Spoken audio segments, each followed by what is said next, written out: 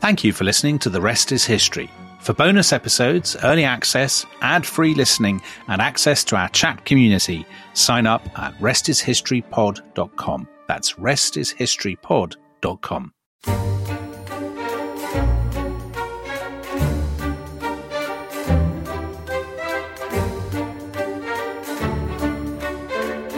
Remember, the 5th of November. Gunpowder, treason and plot. I see no reason why gunpowder treason should ever be forgot. Welcome to The Rest is History. We are, of course, talking about the Gunpowder Plot and Bonfire Night, which is tomorrow. Tom Holland, are you looking for? Are you a Bonfire Night aficionado? Well, I'm not, because I'm very worried about hedgehogs. Oh, yes. I read this. Because hedgehogs hibernate, and so they're, this is exactly the time of the year they're looking for a large collection of, brushwood or something to settle down in. So they find these large bonfires and they think, oh, excellent, here's a place to stay for the winter. And then the next thing they know, they're being burnt to death. So I'm very worried about them. Well, I think surely the answer to this is look out for hedgehogs, but you should have a bonfire because it's very important to remember this shocking moment in 1605 when Guy Fawkes and co. tried to blow up the Houses of Parliament. Do you not think?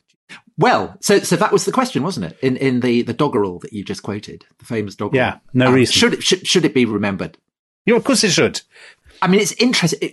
I guess it should be remembered because it is an amazing story. It's absolutely kind of prototypical terrorist attack.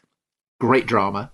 Yeah. But it's also fascinating for the various ways in which it's been remembered. So the Gunpowder Plot. Now, I am conscious that we have lots of overseas listeners who unaccountably won't know what the Gunpowder Plot is. What? So they don't celebrate it overseas? Shockingly, in Catholic countries, they don't tend to celebrate it. So basically, it's 1605. This is a plot by Catholic conspirators with a man called Guy Fawkes, very much to the fore, to blow up the Houses of Parliament. Guy Fawkes is discovered, and the plot is foiled.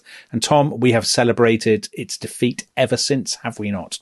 Yes, and overseas listeners may have seen the film V for Vendetta, which is themed around Guy Fawkes Night, and there's a kind of mask with a figure with a beard, moustache, which has become very kind of popular with, all kinds of kind of protest movements. So you may have seen it with that. Anyway, it has been, I suppose to a degree, is still a big deal in England, and I would guess you could say that today, in a country that's becoming ever less overtly Protestant, and the whole narrative is about Protestants and Catholics, that it is actually starting to be forgot.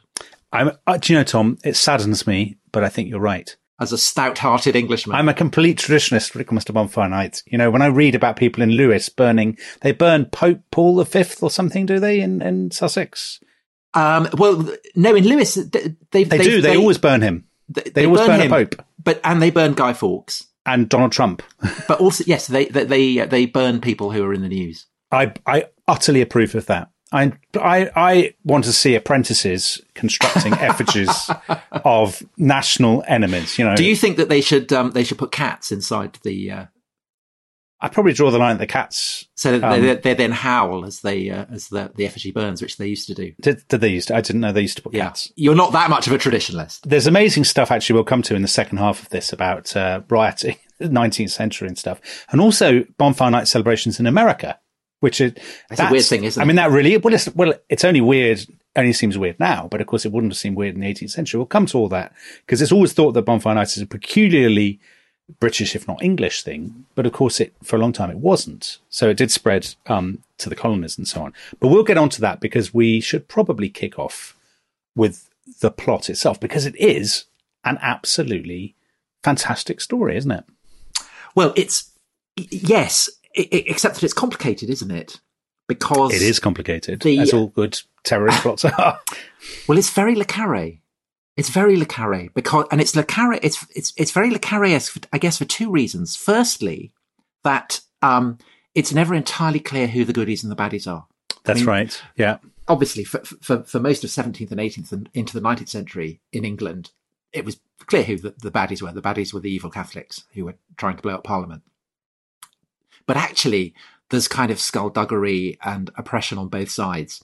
But the second reason why it's very le carré-esque is that there's a kind of murk, and you're never entirely sure whether the details of how the plot came to be discovered are true, or That's even right. really Yeah. whether there was, whether the entire thing was fabricated or not. I mean, I don't think it was. I think it was absolutely a genuine plot. But it has been argued that it was completely fabricated by Cecil, Yes, who the was spy James master. I, the son of Lord Burleigh, who was Elizabeth I's minister.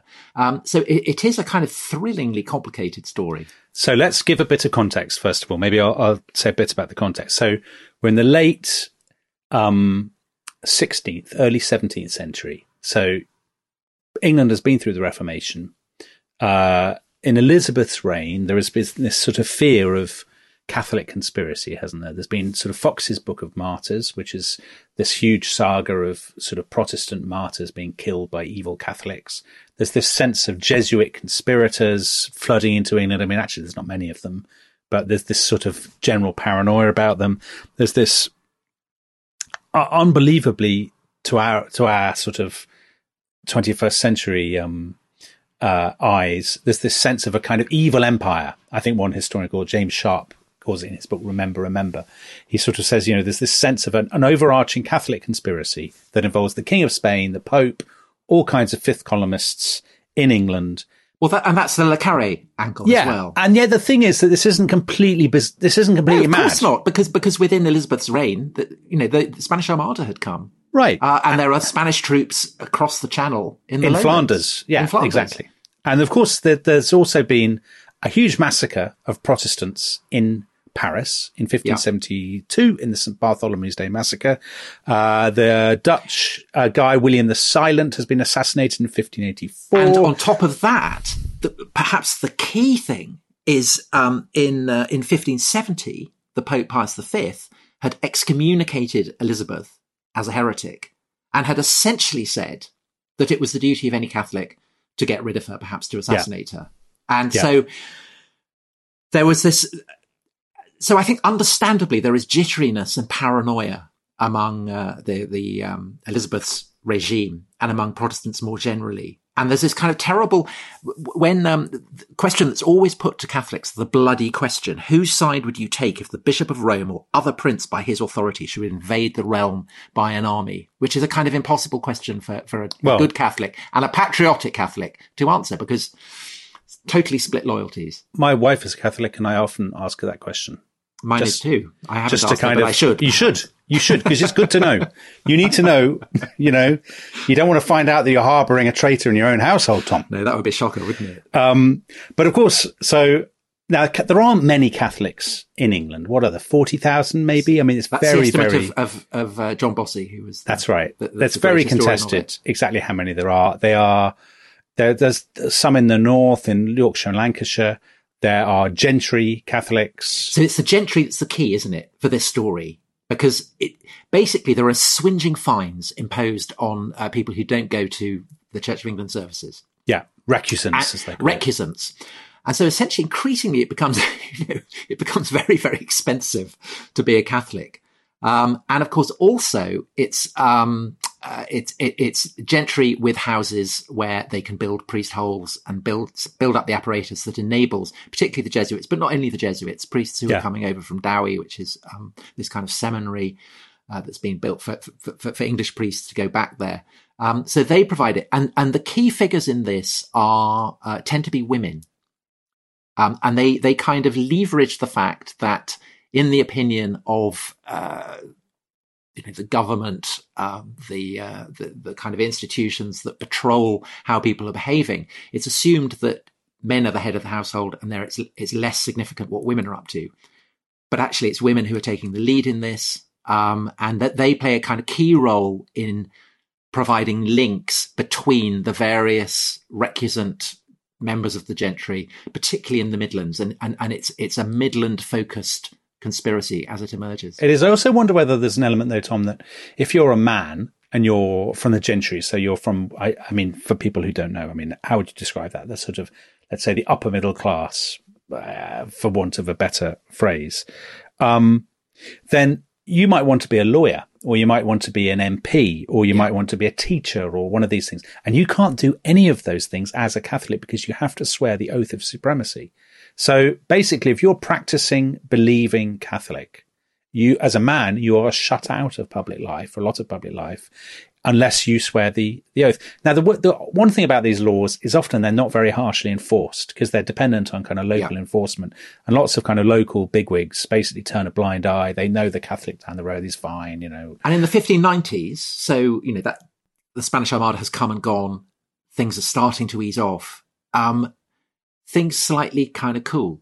So it's less stressful. And also the other thing that Catholics have to look forward to is the prospect of Elizabeth dying. Yeah. And a new king or perhaps a queen. Well, there's a bit of uncertainty, isn't there? There's a bit of uncertainty. So James VI of Scotland, son of Mary Queen of Scots, who was a Catholic, but has himself been raised a Protestant, is the obvious heir. But there is another possibility, the Infanta, who's the daughter of Philip II, who Catholics in England are very excited at the thought that she might. I think she's descended from John of Gaunt or something like that. So they are kind of, they're clinging to the hope either that the Infanta will succeed Elizabeth. That's a long stretch and it turns out not to work. Or that James, as the son of Mary Queen of Scots, will be more favourable to Catholics than Elizabeth had been. Which is not wrong because James, people, regular listeners to friend the podcast, of the show. will know that James is a friend of the show, slobbering, tongue too big for his mouth, wisest fool in Christendom. But very smart. Loves a theological debate. And the thing about James is he's a Calvinist, so he's a Scottish Calvinist, but he's also a believer in the divine rights of kings and absolute monarchy. So he is not keen on kind of ultra Protestant political ideology. And Catholics think, well, he's a bit ambiguous. James is a great man for unity and consent. He wants a consensus. So maybe when he comes in, as you say, his mother was a Catholic. So he maybe he'll relax a lot of these laws. And also, the guy who said that James was the wisest fool in Christendom was Henry IV of France. Yeah, look what happened to him. Who would be, well, exactly. So 2 points there. So he'd been a Protestant who then becomes a Catholic. Paris is worth the mass is his famous quip about that. But he ends up being assassinated. Yeah, so exactly. Who's the fool there? James is actually, I think, a very smart operator. And one of the things that he does very effectively is to kind of keep his options open. Yeah. So in the in the months and the weeks before Elizabeth's death, a prominent Catholic, Thomas Percy, who I think is the second cousin of the Earl of Northumberland. Yeah, he's a vague relative of the Duke of Northumberland. One of the great kind of nobles in England, rules the north effectively. Thomas Percy goes up to meet James, and James kind of prevaricates, says, "Yeah, okay, I might, get rid of the recusancy laws, might make it legitimate for Catholics to worship." And Thomas Percy comes back and he spreads this, and Catholics in England want to believe this. So they are looking forward to James's accession in a spirit of hope, which that spirit of hope then gets dashed when James becomes King of England and heads south. Yeah, because he's not going to, it would actually have been politically very foolish for him, I think, to have relaxed these laws, because obviously he's coming down south. There's a lot of suspicion and, Scotophobic, if that's a word, hostility. This Scottish guy is pitching up. Is he going to change everything? And obviously, at first, quite sensibly, he doesn't want to change everything. There are two other plots. A couple of plots, aren't there? Yeah. The Gunpowder Plot. There's a plot called the Buy Plot, for example, where a load of Catholics have a plan that they'll kind of kidnap James and force him to relax the laws. Is it Catholic? I'm not sure it is Catholics. Oh, is it not Catholics? No, because Walter Raleigh, there are two. You're right, there is the Walter Raleigh. Walter Raleigh is involved in it as well. He's the main plot, I think, isn't he? But the chief Jesuit, Father Henry Garnett, again, friend of the show, because we mentioned him in the Macbeth episode, I think that he kind of tips the nod on that, on one of them. That's right, he does. He's somehow he gets to know about it, and he tips the nod. So James, because of those plots, is twitchier than he might have been. Yeah, and basically he just decides that he's not going to go with it. And lurking in the shadows, we have a question from Fiona H. Did Robert Cecil know, instigate, enable, encourage, smile knowingly in the months and weeks before? We might come to that. But Robert Cecil, who is the son of Lord Burleigh, Elizabeth's great kind of right-hand man, he essentially is the kind of the power behind the throne. He's very short, isn't he? He's 5 foot tall. He's 5 feet tall. Do you know what Elizabeth used to call him? She called him her little elf. Did she? I know that James called him Pygmy. Pygmy. Yeah. They were more forthright times, weren't they? Yes, I like were. to think that. I hope John Burko's not listening to this podcast. So Robert Cecil is kind of lurking in the background. Yeah, and he's essentially, he doesn't want. He wants to keep things as they are, and I think essentially that a group of young noblemen, young kind of members of the gentry in the Midlands, basically decide that this is a terrible thing, and the key figure, not Guy Fawkes. It's a guy called Robert Catesby. Yes, he's from Warwickshire originally, Warwickshire gentry, born in 1573. He'd been off to Douai, hadn't he? He'd been to this seminary over the channel, and then he'd come back. And he's married a Protestant. He's married a Protestant heiress. Yeah. She dies. She died. He then goes back to Catholicism, but this time he's kind of been radicalized. Yeah, it's fascinating, isn't it? We read so much now about people being radicalized and becoming terrorists. He clearly has been radicalized, but he doesn't fit the pattern of the 21st century radicalized person, I don't think, because he's from his life isn't that terrible for him. I know his wife has died and stuff, but he's got lots going for. He's very charismatic, very popular. They are, the whole group that he gets around him are basically, they're kind of massive lads. They're the kind of Bullingdon Club. They are. That's the extraordinary thing, isn't it? They fence, they gallop, and I think that a part of it is, you mentioned that they essentially their careers are going nowhere. And these are the kind of guys who assume that their careers should be going somewhere. So their hopes of advancement are frustrated. So I'm sure that's an element. They cook it up. They even cook it up in the pub. Where is it? The Duke and Drake in the Strand on the 20th of May, 1604. So it's Catesby and I think 5 others. One of whom is Thomas Percy. Yeah, so he's going to be Thomas very Percy, and he comes in and he walks into the pub and he says, "Shall we always, gentlemen, talk and never do anything?" That's the motto of this podcast, Tom. When I read that, I thought, that's me and Tom Holland. But that's a kind of, that's a very familiar kind of phrase from terrorist groups. Yeah. We talk and talk and talk. We never do anything. We never actually do anything. And it's also that sort of worship of the deed for its own sake, because they don't really have a very good plan, I don't think. So their plan is basically they're going to blow up the Houses of Parliament at the state opening of Parliament.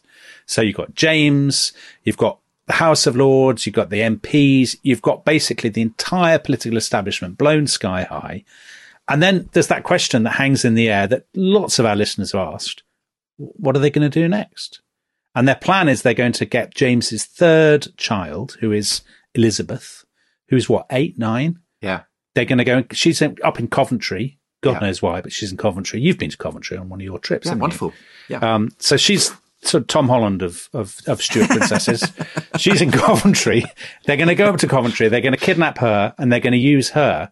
But it's such a stupid idea. It's a terrible idea, isn't it? It is a terrible idea. I was thinking what you would compare it to, and it's worse than the Stauffenberg plot. So it's a bit like the Stauffenberg plot, and it's the 1944 get rid of Hitler. So it's decapitate the leadership. But the Stauffenberg plotters had a real sense of how they would seize power in Berlin, what they would do next, and so on. These guys in the pub, I don't think they have a very good. It's also slightly that they're kind of it's young men impatient with their elders, which is also something that you see now with a lot of say Islamist inspired terrorist attacks. You'll get kind of their parents saying we had no idea, and pretty much the same there. Yeah, I think even at the time, Tom, one of them, a guy called Thomas Winter, when Catesby brings up the idea of the plan, he says this is a terrible idea, but in that classic way that happens when a group of kind of 5 blokes and young blokes are together, the others kind of shout him down and he says, oh, okay, fine, I'll go along with it. And Catesby, as you said, is everybody says he's unbelievably charismatic, so charismatic that he gets played by Kit Harington, aka Jon Snow. Is Kit Harington that charismatic though, or is he not a trifle wooden, Tom? Yes, I thought he was a trifle wooden. I thought that he didn't measure up to the charisma of Catesby. But also Catesby has, so they say, why are we going to blow up Parliament? And he says, basically it's the place that they have done all the mischief, or something to that effect. This is the place where they're doing us down. And there's a kind of simplicity to that, isn't there? Kind of startness. I suppose so. There was a startness to it. But of course the plot, now what you need with any good story of a plot is a series of shambles and delays. And you get that with... Yes. But also you need someone, presumably if you're going to blow it up with gunpowder, you need opportunity and you need someone who knows how to handle gunpowder. So the opportunity comes from the fact that Northumberland, the Earl of Northumberland, is able to pull strings and get Thomas Percy appointed to some kind of honorary position. Gentleman pensioner. A gentleman pensioner. A gentleman pensioner. What a great thing to be. Which means that he has ready access to the Houses of Parliament. And that means that he can start bringing in barrels of gunpowder. Yeah. And no one's going to ask questions. And they're not put in a cellar, are they? That's what we always say. It's actually I was surprised at that. Somewhere. Yeah, when I started my in-depth research, that it's actually a ground floor storeroom rather But Dominic, who do they employ as their gunpowder expert? But he's Guy or Guido Fawkes, isn't he? Yeah, it is. Yeah. So he's a Yorkshireman. He's a Yorkshireman. And he's a very dashing fellow, Guy Fawkes. Yeah, he really is. He came from a school in York that is still going strong today, St. Peter's School. And in 1992, the head boy of St. Peter's School said that Guy Fawkes was not exactly a role model. But in a way he is. I mean, he's born Protestant, becomes Catholic as a boy, I think, and goes off and really makes a name for himself in Flanders, fighting with the Spanish. He's very brave, isn't he? He's very brave, very charismatic, got a sensational kind of red beard. Big hat, all the works. And he gets employed by Catholic conspirators to go to Spain to see if they can persuade Philip III, son of Philip II, who sent the Armada, to basically, invade England. And the King of Spain says no. But that is when Guy changes his name to Guido.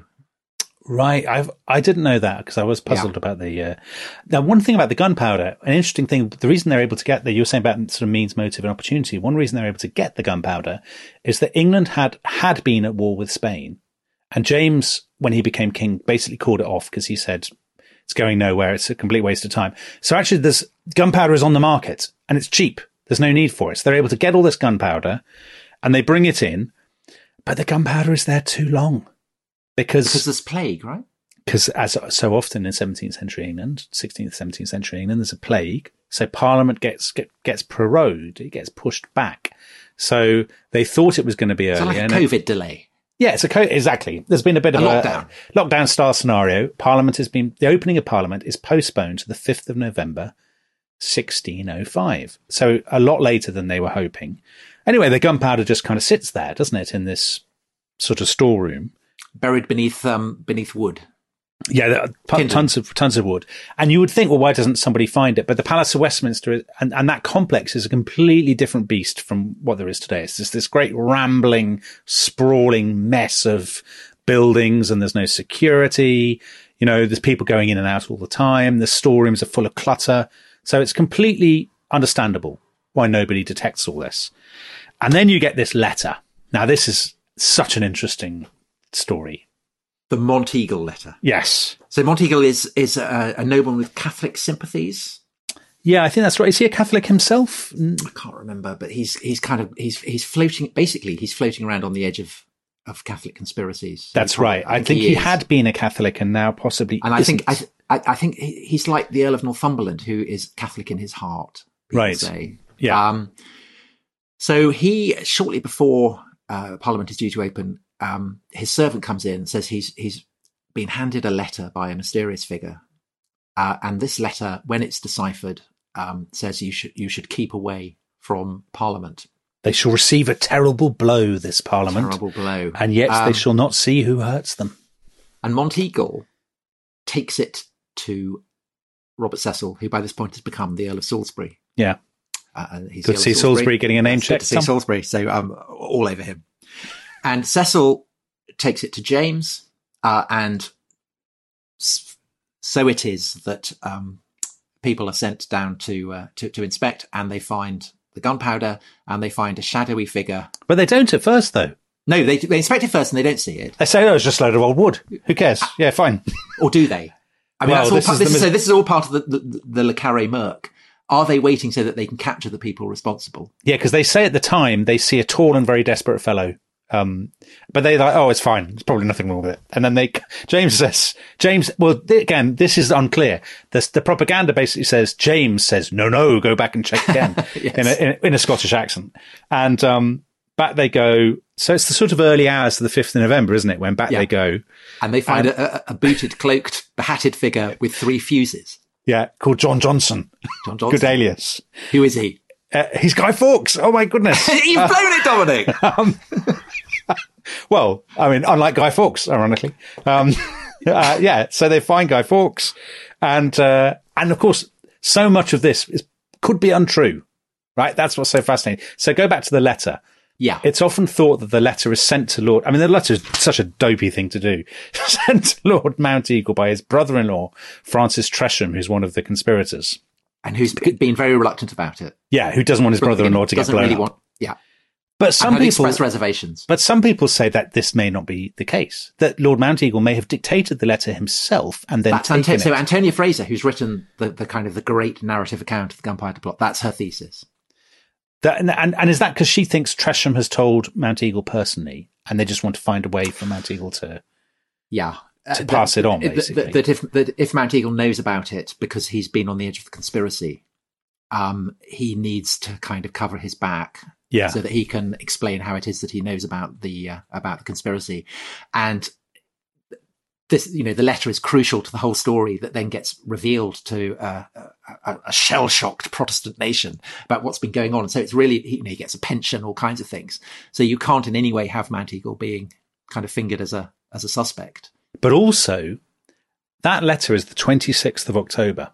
And they wait and wait and wait, the authorities, before pouncing at the very last minute. And so ever since, lots of people have said, do they wait and wait and wait because Robert Cecil is basically looking for the most melodramatic possible story to tell to the public? Does he know about it? Or indeed, did he devise the plot? Was it a kind of false flag operation? I think no, but I think it's entirely plausible that he may have scoped out the fact. And this is, you mentioned about the delay.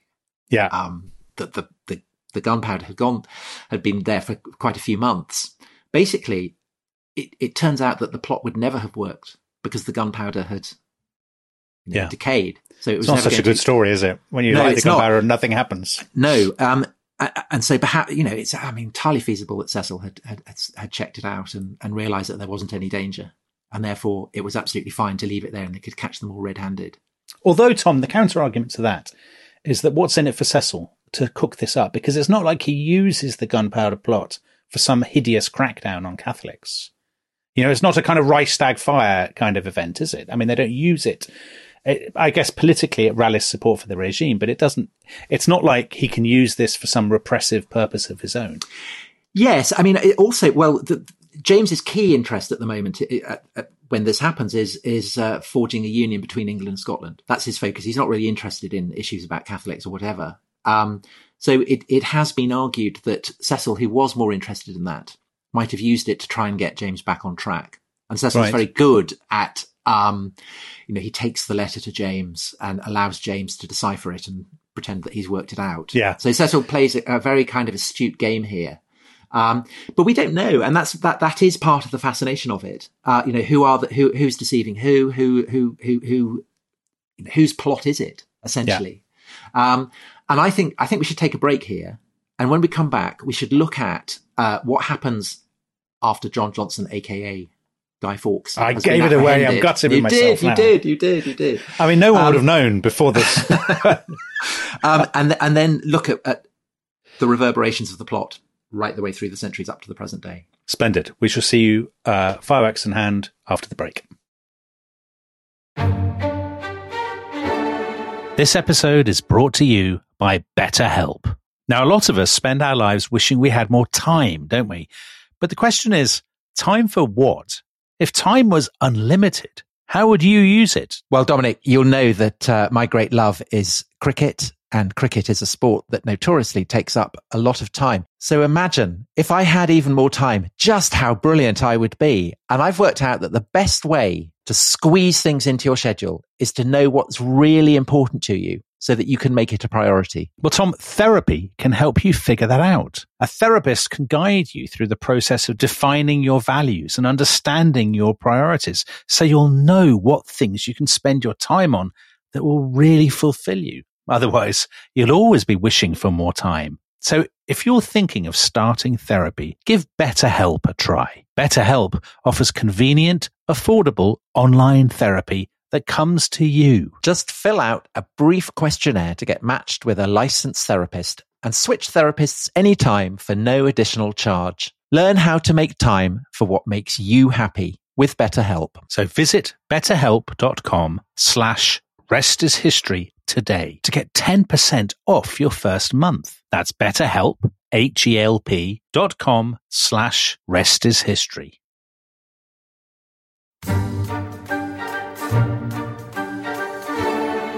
Hello, welcome back to The Rest is History. This is a 5th of November Guy Fawkes Bonfire Night special. And in the first half, we left scene absolutely hanging. John Johnson, aka Guy Fawkes, has been discovered. He gets taken to the Tower of London, where he is tortured to try and find out his identity. He's he's very, very brave. He holds out for a long time. And in the meanwhile, however, Cecil's agents are going out there. They're kind of working out what's been going on. And immediately on the 5th of November, an arrest warrant is issued for Thomas Percy, who, it is said on this arrest warrant, privy to one of the most horrible treasons that ever was contrived. And while Guy Fawkes is being tortured in the Tower of London, Percy, Catesby, various others of the conspirators are galloping northwards. Parliament hasn't blown up, but they are still committed to trying to seize Princess Elizabeth. Yeah, so this is an element of shambles, isn't it? Just on Guy Fawkes being tortured, you know what? Of course, he says to James, he says, "I want to blow all you Scots back to Scotland." He does. Yes, so we've got a question here on that from Annie Scott. Did Guy Fawkes hate the Scots? If so, why? And if he was certain that the two nations could not be reconciled for long, is he a most unlikely champion for Scottish independence? He did hate the Scots. Did he hate the Scots? That's very strong. He said there is a natural hostility between the English and the Scots. Oh, right, fair enough. Well, yeah. Probably some listeners would probably agree with him. He was very, very Scotophobic. Right. And as you said, yes, he told his Scottish inquisitors that he wanted to blow them back to Scotland. Anyway, sorry, I sidetracked you. You were talking about them. So, this is an interesting thing, and this comes to the counterfactual element that lots of people have asked about. What would have happened if the plot had succeeded? Because actually the conspirators, as they ride across the country, at first they don't tell people it's failed. They sort of say, hurrah. They raise the country. They try to raise the country. And obviously, there's this dreadful sort of sequence of events where they're riding to various country houses and banging on the door. Will you rise up and join us? People are just like, no, go away. No. Shut the door in their faces. Yeah. So they end up basically doing this Tom Holland style peregrination across the Midlands of England, where they don't get to Coventry. Don't they pitch up near Dudley, Stourbridge? As a man of the West Midlands, I have to say, a slightly unglamorous location. Possibly it was more glamorous then. Maybe. They're at a place called Holbeach House in the end, aren't they, in Staffordshire? Yeah. On the 8th of November near Dudley. And there is an explosion. Yeah, there's all kinds of stuff. They accidentally set off some gunpowder. And I think some of them get killed, some of them get injured. And then there's a massive shootout. There's a Wild West style shootout, Wild West shootout. And there's one of the guys who's come to arrest them with a single bullet shoots both Percy and Catesby. But Catesby, you know how he dies. Now, I find this too good to be true. He supposedly dies he's got a crucifix and he's cradling a picture of the Virgin Mary. Yeah. I think that's maybe real experts on this will say, no, this is absolutely true. But that seems too good to be true for me. It's a very Hollywood kind of ending, isn't it? Well, Catesby's death basically means that it's because Catesby dies that we know, that so much remains in shadow. Yeah. Because he was the kind of the motor, the inspiration, the organizer of the entire plot. So that is why it then becomes all the more important for the Inquisitors to work out from Guy Fawkes what's been going on. And he holds out very, very bravely, but he gets broken. You're not supposed to torture people, are you? It's against the common law. Yeah, but they do it anyway. And to be fair, the Protestant authorities are very, very twitchy about it, because the accusation against the Catholic powers in Europe is that they torture, whereas freeborn Englishmen don't torture people. But with this, they make an exception. And you can be manacled, so you hang from your wrists and you slowly get stretched, and then you go on the rack. And everyone is always broken on the rack. By the end, I mean, famously, Guy Fawkes has a kind of swaggering signature to begin with, and by the end, it's just a kind of broken squiggle. Yeah, and then so they're put on trial. There's 8 survivors left, aren't there? They're put on trial in January 1606. The presiding judge is Sir Edward Coke, who's the great father of the common law, and he makes sure that the whole thing is blown into this wider conspiracy, that the Jesuits are behind. And he says in the course of the prosecution that people will find this an extraordinary story, that people will not, they won't believe it could ever have happened. Yeah, but he clearly does believe it happened. Well, at least he purports to believe it's happened. So they're sentenced to be hanged, drawn, and quartered. We all know what that means. Hanged, brought down, mutilated, castrated. Privy parts are cut off and burned before your eyes. We haven't had some genital mutilation for a while. So no. Luckily for Guy Fawkes, he's been so, ravaged by torture that he dies pretty much straight away. So 4 of them get hanged by St. Paul's, and the other 4 get hanged actually in Parliament, in Westminster, the yard, Westminster Yard outside Parliament, and I think Guy Fawkes, he breaks his neck. Yeah. So he dies on the scaffold. And then there's a further execution, which we talked about in the Macbeth episode, which is Henry Garnet, the head of the Jesuits in England, who gets arrested, interrogated, sentenced, hung, drawn, and quartered. And the question with him that also is kind of unclear is the degree to which he was involved. Because he does know about the plot. He knew about it. He says it's the confessional. He can't reveal it, and he says that he has tipped off, people in Rome, the Pope, to try and stop it. But against that, there's the fact that he had tipped off the authorities about the earlier plot when James came to the throne. Counts for nothing, though, Tom. You got to keep doing it. You got to keep tipping off. You can't tip off and then stop tipping off. Yeah, so it's unclear. So there's a lot of murk there. But what's interesting, though, right, is that what I found fascinating was that James himself, who was the projected target, he does not inflate this afterwards into a general attack on Catholics. No, he doesn't. So he gives a speech to Parliament on the 9th of November, and he says, no foreign power was involved in this.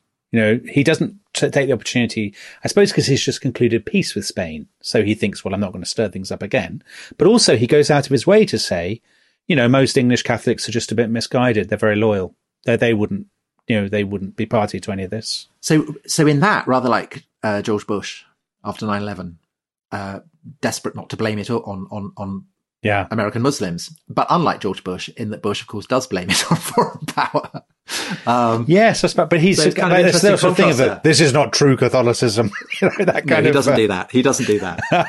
Catholicism is a religion of peace. He doesn't go into that. No. But he, and I mean, I think it's worth asking. I think that's impressive because the scale of what was being plotted really was horrific. So we've got a question from Simon Girdleston. Has anyone ever worked out if the gunpowder had gone off, how big the explosion would have been? The answer to that question is very unexpected, isn't it, Tom? It's very unexpected indeed. It's a top historian who you wouldn't necessarily, who you wouldn't predict. Top historian, it's Top Gear. It's Top Gear's Richard Hammond, who in the ITV special Gunpowder Plot Exploding the Legend, got experts in to work that out. And the answer, it would have blown everything up. So it would have blown up the Houses of Parliament, Westminster Hall, Westminster Abbey would have come crashing down. So it would have been absolute carnage. 36 barrels of gunpowder. I mean, it's a lot. That's a lot. If it had gone off, but of course it was never going to go off. But if they'd got their way, we're talking about certainly hundreds of people. And not just the great and the good either. I mean, this is where your sort of 9/11 comparison comes in. There would have been all kinds of servants, guards. The carnage would have been absolutely people horrendous. scurrying about with petitions, passers-by, sightseers, traders. Yeah. All these kinds of people would have been Which in killed. turn then begs the obvious question, which Simon James Jones asks, if it had been successful, would it have initiated a Catholic revolution? And he correctly says the attempts to create one despite the plot failure suggest there was no appetite for it. And then Simon Hodge, what's the hope of some kind of Catholic seizure of power if the plot had succeeded, realistic or even plausible? I usually assume success would just have meant even worse repression afterwards. This is so the person who's actually dealt with this in a really nice essay on the BBC website is our previous guest, Professor Ronald Hutton. Yeah. And he goes into this and he says, well, we know, because the plotters wrote about the countryside saying that the plot had worked and nobody rose up. So even if the plot had worked, the same would have happened. They would have ridden around the countryside and people would not have risen up. And actually, he says, I think utterly plausibly, what would have happened is in the hours and days after the plot, there would have been a colossal and very bloody repression of English Catholics. And the person who would have become king, because Henry, the Prince of Wales, charismatic Protestant hero already, he would have died in the explosion, which would have left James's younger son, Charles, to become Charles I.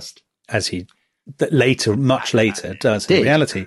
But a very different reign, a very different person. So Ronald Hutton suggests, again, seems to be completely plausibly, that Charles, growing up against the background of this attack, this murder of his family, would have become both an absolutist, which in a sense, Charles did, but a radical Protestant absolutist, which would have got the radical Puritan opinion that in due course go to war with him and end up putting him on the block, would absolutely got, he'd have generated enormous radical Protestant enthusiasm. And there would have been a kind of absolutist Protestant regime. And then Hutton suggests there would, in the long run, have been a revolution.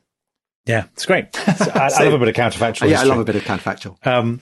Even though we we dissed it in our counterfactual episode, but we reserve the right to change our minds when Ronald Hutton is involved. So yes, and what's also interesting about this? So that's the plot. That's the counterfactual. Now the commemoration. The movement to commemorate it starts straight away. So January 1606, a fellow called Sir Edward Montague, he introduces a bill for public thanksgiving, and they say let's have an annual service. And that annual service of Thanksgiving remains in the prayer book for 250 years or so until 1859, and is then shamefully, in my view, taken out. Is that where it all went wrong for the Church of England? Yeah, absolutely it is. I mean, I think it should have been every month, frankly, not every year. Anyway, so straight away. But what's interesting is that at the beginning, I mean, they do have they often had bells and bonfires and things like that in the 17th century. But Guy Fawkes is not part of the story really at that stage, and indeed not part of the story for a very long time. Well, the thing I love about the commemorations is that Charles I, obviously, he fights civil war, head gets chopped off, you get the Protectorate, and so many of the kind of traditional Christian festivals punctuate the year get banned, but Bonfire Night doesn't. So they're still, throughout the Protectorate, they're celebrating the escape of Charles I's father, the king, from people who wanted to kill him, which is kind of fabulous. But they have even at that stage they have fireworks and they have bonfires. Pepys sees them, doesn't he? Well, Pepys in 1660. I mean, obviously you can see where they're doing in 1660. The monarchy has been restored. Charles II is back. This is his grandfather. His grandfather's escaped. They have a huge bonfire and fireworks, and Pepys records it in his diary. And then in 1664, do you know what he does on Bonfire Night, Tom? He goes to see Macbeth. Of course, yes, perfect. Yeah, yes. He goes to see Macbeth, and on the way home, their coach has to be diverted because there are so many bonfires. I mean, it all adds up. But then November the 5th, 1666, doesn't he say, I've seen no bonfires? Because obviously having huge bonfires a few months after the Great Fire of London would not be sensitive timing at all. It'd be poor form. Very poor form. The other thing that kind of swells the mood of Protestant celebration that you're celebrating on the 5th of November is that 1688, the Glorious Revolution, when the Catholic James II is forced to flee following the invasion of the Dutch Prince of Orange. This is your moment now to talk about the Dutch. Yes. For the duration of this podcast series. This is the allotted time to talk about the Dutch. The stadtholder, descendant of William the Silent, who'd been assassinated, a leader of a Protestant war against the Catholic absolutism of Louis XIV, and he lands at Torbay on the 5th of November, and his birthday is the 4th of November. Yeah, Bishop Gilbert Burnet, a year later, on the 5th of November, he preaches to the House of Lords, and he says, "All this proves," and this is a direct quote, "we are God's favourite people." Because God has chosen this day, and he just gives us everything. It's the day that keeps on giving. Yeah. The defeat of plots, the arrival of Dutchmen. Yeah. What's not to like? So it's very much the idea of England as a chosen nation and a Protestant nation. And it kind of cements in anti-popery as the kind of the great, vibrant English, kind of British tradition. Because obviously William III goes on to invade Ireland, to defeat Catholic armies there. And so the legacy of that endures to this day in Northern Ireland. But in England, it does start to become complicated because certainly by the beginning of the 19th century, the idea that Catholics are the inveterate enemies of Protestant England has been complicated by the fact that lots of Catholics have been executed in Paris under the French Revolution. And Protestant Englishmen have kind of woken up to the realization that there might be kind of foes worse than Catholics. So this is the point at which I think Guy Fawkes comes in. Yes. So you can see there are lots of plays about Guy Fawkes in the early 19th century. And there's this sort of growing sense of Guy Fawkes becoming a bit of an anti-hero. A swashbuckling, romantic. Well, he's kind of hero of pantomimes and things, isn't he? He is. There's lots of comedies about him, bizarrely. Yes. And it's nothing about the Protestant Catholic divide. There's a revival of that in the 1850s when the Catholic hierarchy is reintroduced into England. But what about when 1829, the Catholic Emancipation? I don't think that did make a big, massive... Well, maybe it did, and I just haven't picked up on it. One thing we haven't mentioned, of course, is the export of this. So what's really fascinating is that throughout the 18th century, people are celebrating it with such gusto in America. So there's all sorts of... They call it Pope Day in New York. And they burn effigies of the Pope, the Devil, and Bonnie Prince Charlie. That's a good range. It's a range that makes sense, right? They're all on the same team. Yes. Yes. They're on Team Antichrist. Yes. Yes. And in Boston, the rival North and South Ends, kind of working class districts, they both produce popes. And there's a big thing in Boston on Bonfire Night where you try and grab the other district's pope and burn that as well as your own. Great. So it becomes a massive punch up to try and get the other side's pope and then burn it. I think that's better than the Super Bowl, isn't it? The fact that Boston has turned its back on that tradition, I find very sad. I know they've had a lot of Irish and Italian immigration, and there's a lot of Catholics now. But come on, they can put their confessional stuff to one side. I suppose also they've had a revolution that's got rid of the British king. So you know what George Washington said about Bonfire Night? No, what did George Washington say? A ridiculous and childish custom. I mean, that just confirms my view that George Washington is one of the most boring men who ever lived. Very dull man. Well, we cancelled him, didn't we?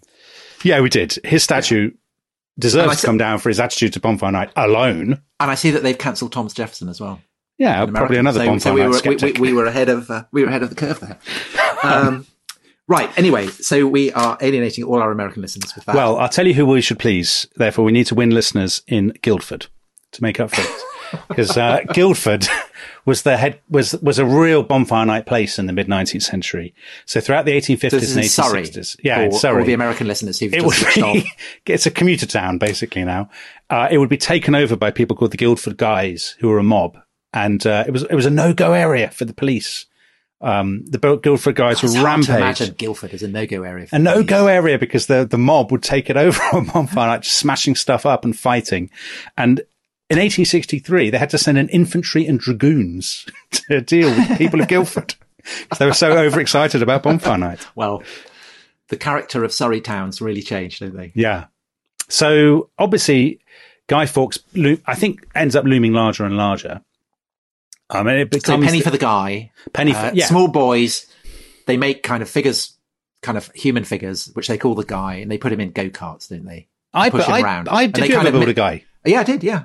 So did I. I loved the penny for the guy. Well, I'm very sorry that it And this is where American listeners can feel pleased, because basically there was a tradition where small boys would push this guy around in a go-kart and essentially extort money. So a penny for the guy. But that tradition now has been taken over by the American custom of Halloween. Yeah. So the guys, I haven't seen a guy for ages. Also, the other tradition I remember from, so this is 1970s, is the tradition was that fireworks have become quite domestic. You bought fireworks, you did them in your back garden.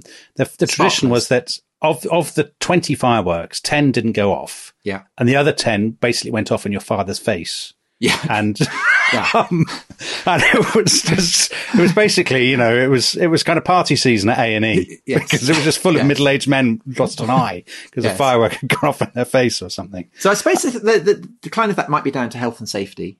I think, I'm sure it must also be down to sensitivities over anti-Catholic celebrations. Do you think that's really true? I mean, I think a bit. Even among the drippiest, most pious. No, I think it is a bit, and I think that I think it's also been complicated by nervousness about Islamist terrorism. A bit. I think. Really? Do you think so? I do think that. I think the idea of celebrating what is essentially a kind of sectarian festival has become, dare I say, problematic. I'm going to 2 bonfire nights. Of course you are, because you're the robust voice of Middle England. Yeah. But I'm going to warn. Do you know where the first one is? It's at Soho Farmhouse. You can't get much more robust Middle England than that. Where Harry met Meghan. Well, I'm sure Meghan doesn't approve of it. Oh, she'd be. I mean, so how is she? They could well end up on the Lewis bonfire, because in Lewis, which is this place, it's in Sussex, isn't it, Lewis? Yeah. So they home get of Gideon Mantell, who we talked about in the dinosaur episode. Right. They get 80,000 people lining the streets because they have these colossal effigies. They've had Margaret Thatcher. They've had George Bush. They've had Osama bin Laden. They've had Jerry Halliwell. They've had all the big names. They've had David Cameron, Wayne Rooney, Donald Trump. They had 6 Donald Trumps one year. And they always pick people who've been in the news and set them on fire. And then there's always sort of a little bit of outrage in the newspapers afterwards. How could you possibly burn Wayne Rooney or whoever? So I wouldn't be surprised to see Harry and Meghan on that. I'm not saying I agree with it, for those listeners who are big Meghanophiles. But do you not think that's plausible, Tom? I think it's plausible, yeah. Who would you like to burn? Who would you burn if you had to do a... Oh, that's a good question. Do you know, it's going to sound very witty. I'm not really the burning type. I know you're not. I knew you wouldn't answer the question. Who would you like to burn? Oh, God, so many. So many people. Who's head of your long list? I don't know. To be honest, I find it very hard to narrow it down. Okay. I'd probably burn some of our rival history podcasters. How about that? That's a good one. Yes, I like that. Okay, so we've ducked that for our very different reasons. But one way in which Guy Fawkes has kind of endured. So we mentioned earlier about V for Vendetta. Yes. Which is Alan Moore's comic. Very good comic. So in the 80s. Although, I mean, you can't, because it revolves around the whole premise. It's an alternative history of the 80s, isn't it? Yeah. In which the premise is that Michael Foot wins the general election in 1983. Yeah, very implausible in my opinion. That was never going to happen. No. So Michael Foot wins the election in 1983. I'm so glad we've got Michael Foot into this podcast. He unilaterally disarms Britain. There's then a nuclear war. Britain escapes the nuclear war because of Michael Foot. But then there's a fascist takeover. Yeah. And there's a kind of evil dictator, and there's a shadowy figure who's basically Guy Fawkes, who ends up blowing up Parliament. That's right. There's a very poor film of this, but I think it's a really brilliant graphic novel. A great window into the sort of paranoia of the 80s. It's very Wiltshire-phobic. Is it? Yes. Is that where there's a concentration camp in Wiltshire? Yes, at Lark Hill, which is just above Stonehenge. Oh, Tom. And you whinge about a tunnel and it's a concentration. You could have had a concentration camp. There wasn't a concentration camp. He's made it up. He's made it up. So I boycott it. I think it's unacceptable bigotry against Wiltshire. Okay. Well, I think he... I didn't think that was the bigotry. I think he chose Lark Hill because he'd been on a walking holiday across at Salisbury Plain, and somebody was rude to him and refused him a drink of water in Lark Hill. So he's immortalised it as this. Wow. Oh, and also in that, there's a kind of Porton Down, which is also on Salisbury Plain, kind of Porton Down biological weapons centre, which leaks a kind of a plague. God, he's really got it in for Wiltshire. He really has. Yeah, he really has. But there's a kind of COVID-y type scenario of a virus escaping from a government lab. But that kind of established as I said, these idea that these masks, Guy Fawkes masks, and I think Anonymous used it, who are kind of radical group online. That's right. The Occupy movement were very keen on it. So those are on the left. And then on the right, you've got the Guido Fawkes website, which is a kind of conservative anarchist. That's a very good point. Website. Yeah, so Guy Fawkes has become a sort of generic anti-establishment icon. So on the Guido Fawkes website, I think the tagline is "the only honest man to enter Parliament." Yeah, the only man to enter Parliament with honest intention, which is an old joke, which has been kind of recycled because the whole premise of the website is that it's gossip that's designed to bring of course, down. the Gunpowder Plotters were not libertarians, anarchists, proto-socialists or any of these things. No, they a world. Robert Catesby's ideal world would presumably have been a sort of rather like 17th century France or something, a more absolute monarchy. Yeah, with him in a leading position. Yeah, I think so. It was all about social advancement. Yes, as you say, it's Bullingdon Club boys who haven't got the jobs they wanted. Yes, exactly. Right. So is that it? Yeah, I think we have the last embers are dying out. I'm trying to think of a bonfire related metaphor. It's not really working. The hedgehogs have been taken to safety. I think that's the note on which we should end. Anyone who's building a bonfire, remember to check it for hedgehogs. Yeah, you should build a bonfire, by the way. Yeah, and absolutely you should commemorate Bonfire Night because it's old fashioned and it's patriotic. So but also as Ronald Hutton in our previous episode said, it's also very ancient. Tradition of lighting bonfires is actually much older than around this time. Is much older. But look out for the hedgehogs, and you'll make Tom Holland happy. Yeah, you will. Brilliant. All right. Well, so this is going out on the 4th of November. So 5th of November is tomorrow. I hope those listening who are going to Bonfire Nights have a wonderful time. Stand back from the fireworks. I hope those of you in foreign climes who don't have the fortune to celebrate this wonderful day don't feel too bad about it. Thanks very much for listening. Bye-bye. Bye-bye.